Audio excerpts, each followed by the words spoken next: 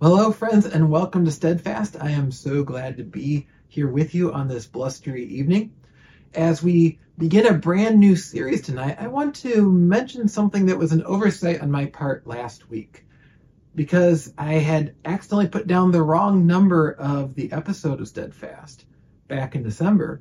I completely overlooked the fact that it was last week that we had our very special 200th episode of Steadfast.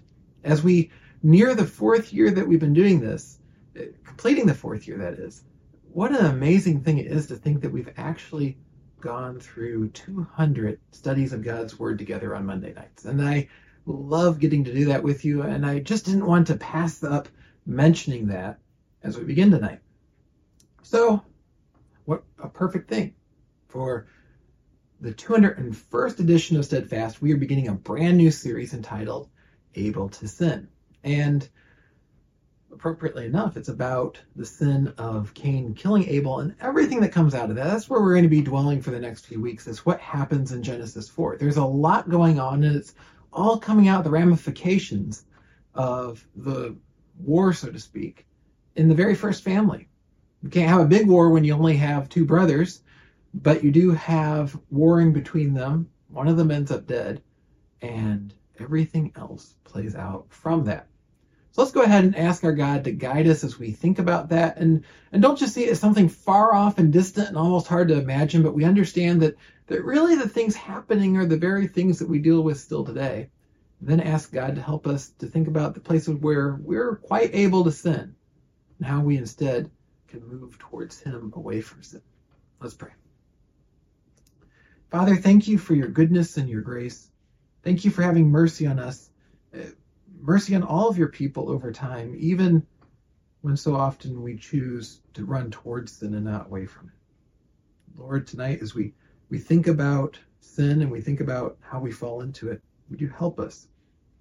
Would you help us to be, even though we're those who are able to sin, those who receive righteousness from the one who did not sin, your Son, our Savior, Jesus. And as we dwell in the righteousness that you give us, would you help us to be equipped to flee sin and to run towards you? We pray in Jesus' name. Amen. Can you imagine what the very beginning of everyday life would be like? It's kind of hard to think about, isn't it? Because we have the completely unimaginable different time in the Garden of Eden, a time when God dwelt with human beings. But then we have Adam and Eve falling into sin, and things spiral quite quickly there.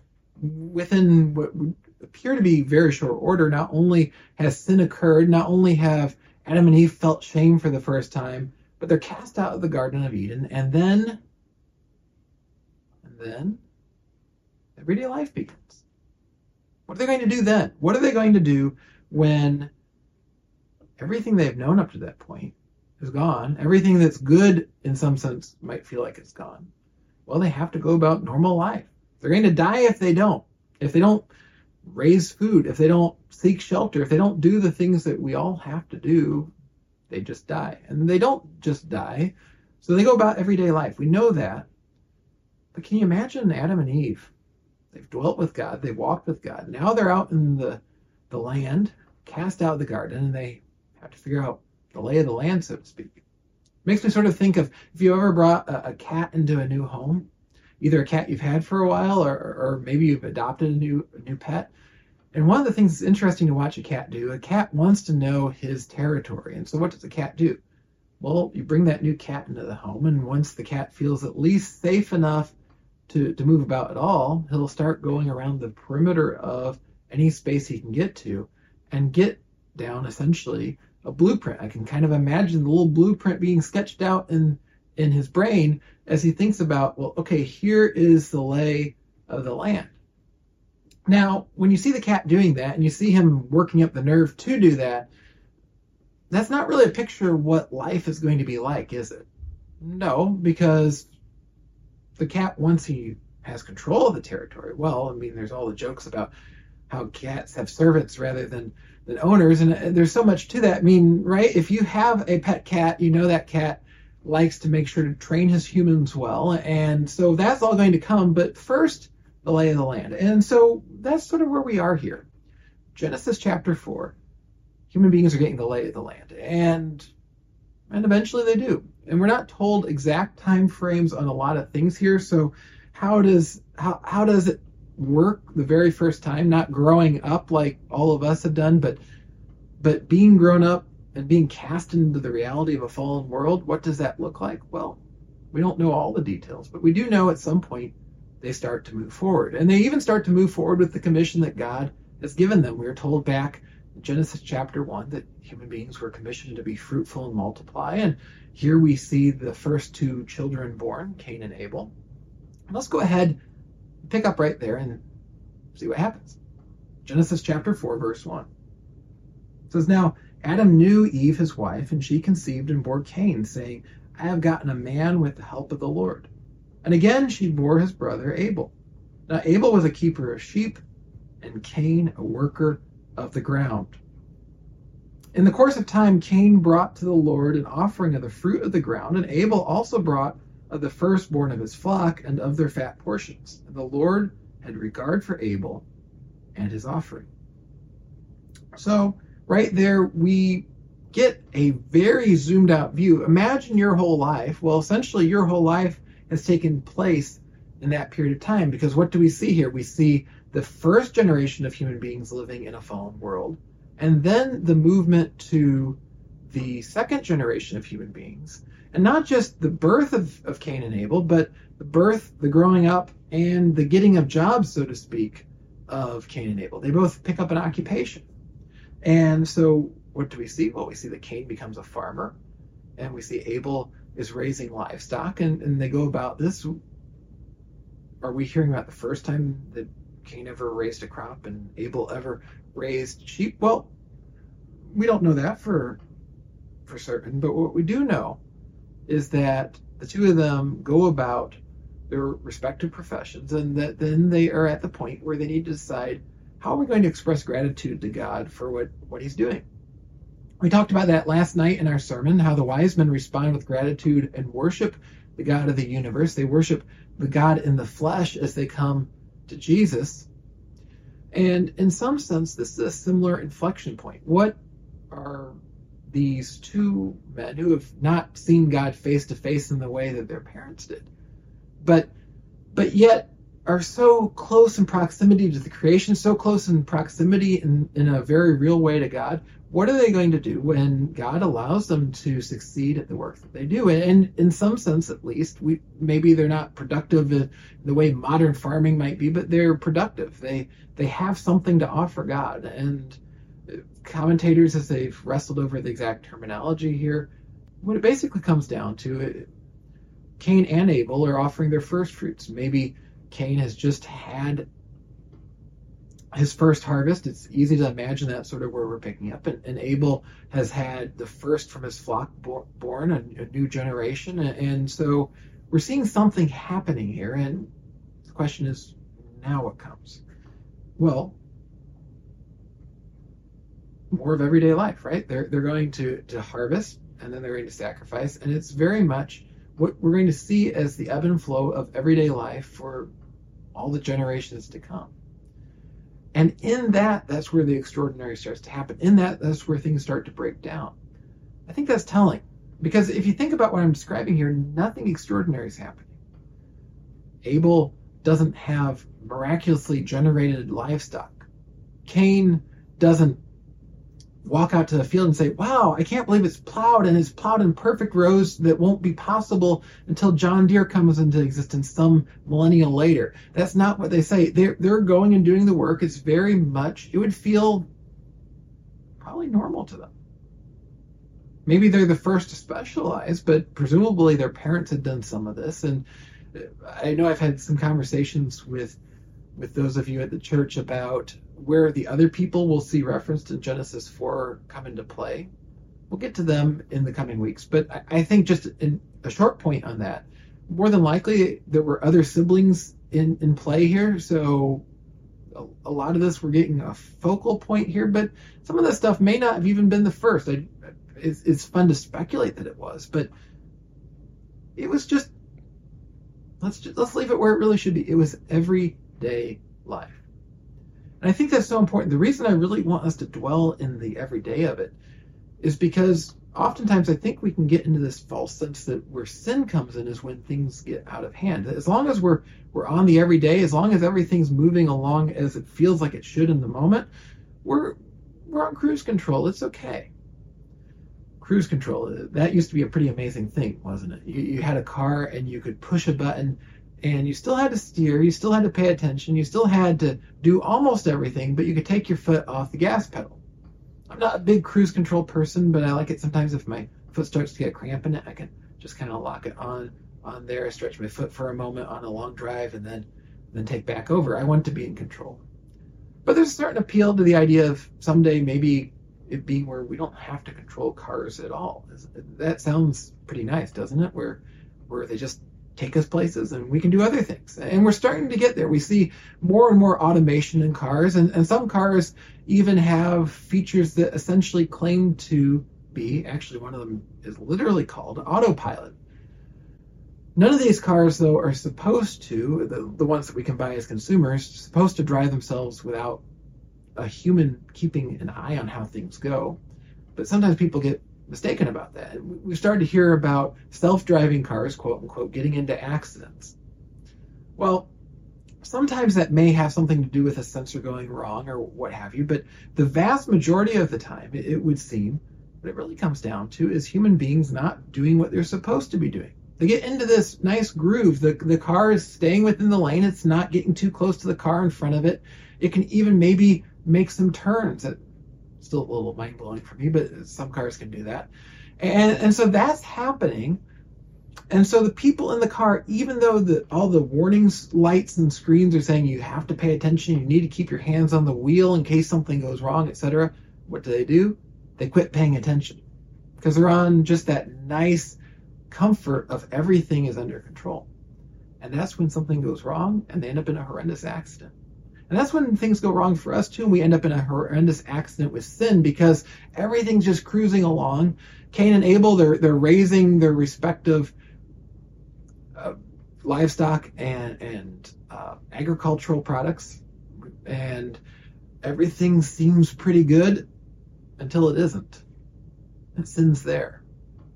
And I have to think that one of the key things for Cain, as we encounter him over the next couple of weeks and what he does, one of the key things is he's on autopilot too long. He's cruising along too long. And by the time that he's even aware of what's going wrong, it's almost too late. Now, it's not really too late. We can never be at such a point where it's too late to quit sinning. We can always turn and quit going further into sin, and certainly God is going to confront Cain with an opportunity to do that. But he's so far along on it that he's not ready to hear it any longer. And I think that's often the challenge for us as well. But it takes time. Now, why am I saying it takes time? I think one of the things that was really striking as I was studying this time, I was reading a commentary on Genesis 4, and I'd never looked at verse 1 the way this commentator did, but it was incredibly helpful. Let's just take a look back there again. Notice what Eve says when Cain is born. She says, I have gotten a man with the help of the Lord. Sounds okay, doesn't it? And that's generally how I read it, and many people have. But as I was reading it this time, and as I was reading this commentary on it, it was pointed out, when you really think about how she phrases that, there's actually pretty good reason to read that negatively. Was Eve able to create a human being? No. God had. She'd been created by God. God could just form her, and there she was. And she sort of acknowledges that, which is where we focus. Well, with the help of God, she has given birth to this child. But notice how she's saying it. Essentially, God and I work together, and now we have this additional human being. Yeah, I didn't do it all like God, but I did a big part of it. And what we see there is a start of a mindset that is going to probably tie into where Cain is going to go in his life as well. Because as he looks and he's giving his offering, I think the thing that's going on in his mind is, yeah, I need to give this offering of gratitude to God, but God and I have raised this field. And as we explore Cain's attitude over the next couple of weeks, what we're going to see is it really seems like Cain has a great deal of resentment. He doesn't want to give an offering. Abel does, but Cain, it seems, doesn't. And it's sort of that attitude that he's getting from his mom. She's gotten a man. Cain has gotten a crop. Sometimes people have said, well, God wanted an animal sacrifice like Abel offered, not a agricultural sacrifice like Cain offered. There's nothing in the text that says that. And if we're thinking about an offering of first fruits, something that we'll see develop further later in the Old Testament, it makes perfect sense that Cain offers the crops that he's raised. He can't offer the first fruits of animals if he's raising plants. It doesn't work that way, right? You never plant wheat and say, oh, wow, look at these cows that I'm getting from this wheat I planted. No, I'm not a farmer, but I know it doesn't work that way. Cain offers what he's been growing, but I think the problem is he's lost the focus on how God is blessing him with the ability to grow it. And I think that's the everyday root of it. And it speaks to our everyday attitude. When we go in and out of work, when we go in and out of school, when we're working around our homes, are we thinking about the blessing that God gives us even in the things that we're doing? Are we thinking about what we're doing because we're doing it? I think all of us go to that latter place an awful lot of the time, and that's what sets up the problem for Cain. And sin confronts us, as we can see in verse 5. We're told regarding the offerings that Cain and Abel bring, but for Cain and his offering he had no regard. So Cain was very angry, and his face fell. And like I said, I think when we read that, a lot of times we think, well, Cain comes up and he's just so happy he's coming and offering his offering to God, and he arrives there and he offers it, and God says, it's like some bad reality TV show, and God's the judge on the panel, and he doesn't like a clearly talented offering that Cain is offering. That doesn't seem to be the case at all. Because I think what we see, and even as God is directly interacting with Cain, wouldn't it be great, we might think, if God directly interacted with me and said, hey, Tim, you're getting ready to sin in this way. You might want to stop. That's what God does for Cain, and Cain has no interest in hearing out God. It tells us something about Cain's attitude, and it seems to stretch all the way back to Eve's view of things that we see a few verses before. We have this continual line of human beings thinking too much of themselves. Clearly, Cain is thinking too much of himself here, because his reaction when God doesn't like his offering is to get angry. He doesn't try to self-examine and figure out what he's missed. Maybe he wasn't even aware of how ungrateful he'd become towards the Lord. I think that's probably the case. But he doesn't give this as an opportunity. Oh, I need to examine my own heart. I need to examine my own actions and think about how I can do better. No, what Cain does is it becomes angry at the situation. His biggest problem, I think clearly, the offering is saturated in an attitude that's wrong. This is going to be a repeated problem in the Old Testament. We're going to see it in the New Testament. And we're going to see it in ourselves today. For example, if we turn to Jeremiah chapter 7, we read these words. Verse 5, for if you truly amend your ways and your deeds, if you truly execute justice one with another, if you do not oppress the sojourner, the fatherless, or the widow, or shed innocent blood in this place, and if you do not go after other gods to your own harm, then I will let you dwell in this place, in the land that I gave of old to your fathers forever. This is right in the context of the people wrestling with the prophecies that Jeremiah was bringing, that God's judgment was coming. And to the extent they wanted to deny those prophecies, a lot of times where they went was, but we're offering sacrifices to God. We have the temple where we worship God. There isn't a problem, Jeremiah. Why are you being such a naysayer? Get with the program. Promote Israel. Quit talking about the other nations and how they're going to conquer Judah. The problem was their attitude. Yes, they were offering sacrifices. Yes, they had the place of worship of the God of the whole universe, but what they didn't have is the right attitude towards him. They didn't have that humility we were talking about the wise men last night, and the humility I believe we also see in Abel in this story. They just had part of it. They had the covering of God's righteousness. They had the covering of doing what God wanted them to do. Cain has the covering of doing what God wanted him to do, but not the core of it. Reminds me of years ago when my family went to a trip to the Ozarks and we saw all kinds of signs along the highway for a barbecue restaurant that was supposed to be award-winning. And so we decided to stop and have lunch. And so we pulled over at this barbecue restaurant. We'd seen the signs for years, and they'd been around for years. And we pulled in. It's called Tiny's Barbecue. I can mention that because they're no longer in business. And I'll tell you now why they were no longer in business. We went inside, and as soon as we went in, I think we knew better. We knew we should leave, but we didn't. You started looking around, and everything was amiss. The tables were dirty. The menus were dirty. They had a buffet you could go up to, and you couldn't see the food because the glass was so caked with oils that hadn't been cleaned. I mean, I can't believe we ate there. I don't think we've ever intentionally stayed at a place that had that many warning signs before. But we stayed there because we'd seen all the signs. We'd thought about it for so long. We decided to try it. And so we ordered our food, and it came. And we were increasingly feeling hesitant as we awaited it, but the food arrived. And I remember my meat had this weird iridescent quality to it. I've never seen in meat before or since. I took a few bites before I thought better of it, not much. And as I discovered more just how weird this looked, I stopped. We all stopped.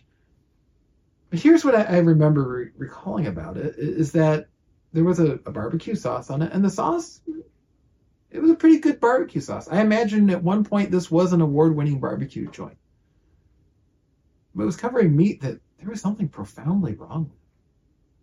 All of our food that we'd ordered, there was something profoundly wrong with it. Clearly, the food in the buffet wasn't being tended right. So yes, they had a nice sauce, but what really mattered wasn't being taken care of at this restaurant. And so often when we think about our worship or our theology, we think, well, I have all this nice stuff to offer God. I have the right theology. I read the right pastors and theologians. I check all the right theological boxes. I go to church.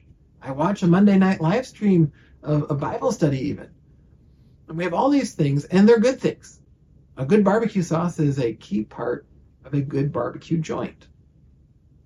But you need good meat underneath it. You need something right underneath it. You need the right attitude, the right heart before our Lord.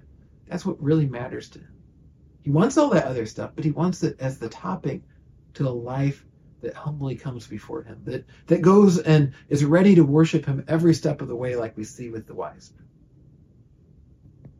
We see with Abel. And Cain was able, pun not intended, to do the same. Cain, just like I couldn't resist that pun, it just had to come out. Cain could have resisted the urge to come with a sour attitude.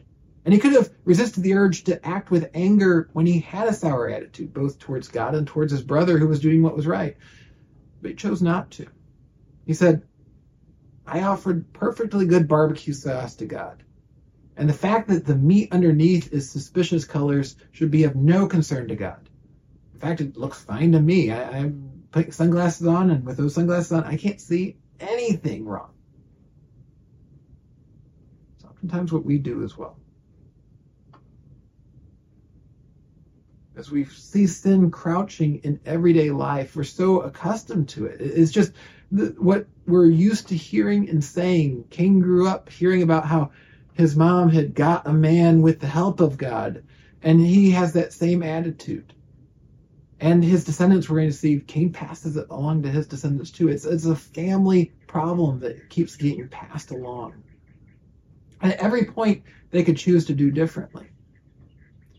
I'm going to spoil it a little bit. When we get to the end of this series in a few weeks, we're going to see that Eve at some point chooses to do differently. But we're not going to get there quite yet. The key thing is, in this moment, we see fallen people acting in a very fallen way. And the question is, we're fallen, what are we going to do? Sin's going to crouch in our lives. It's going to be right there too. And so we know that sin's going to attack us. And it's going to attack us when we're on autopilot, when things seem to be just going along the road and our senses are kind of dulled because we've been on the highway so long. That's when it's going to attack. The question is, what are we going to do when it does? That's what we need to think about. Let's think about this year, friends, what we're going to do to be ready for that. There's only one thing we can really do to be ready for it. We can come before our God. We can come before him in his word, in prayer. We can ask our God to help us. That's what's going to make a difference. We're not going to help God to make our lives less sinful. We're not going to get a righteous life with the help of God. But we can get a righteous life by God's work and his alone. Let's pray that we recognize that in our lives, that we hang on to that in our lives. Would you join me? Lord, would you help us as we get dulled in everyday life, as we start to think that we can do things on our own, that we start to lose track of the bad attitudes and the bad assumptions that just build up and creep into our lives year after year, the things that we've heard said and that we say, the things that we've thought and continue to think, that things that we're not really even aware of. And even when we become aware, we're so dulled to it, we don't do anything. Would you help us? Would you give us the guidance that we need, the strength that we need, because we can't do it, Lord, but you can. Would you make us people who, even though we are able to sin, that by your grace might be those who don't choose sin, but instead choose righteousness time and again. Righteousness before you, righteousness in our attitudes towards others, that we might be those who exemplify your love. We pray in Jesus' name. Well, I hope this was an encouragement to you, and if it was, I would love to hear from you. You can find our texting line on screen. It's 833-356-4032. That's 833-356-4032. It's right on screen.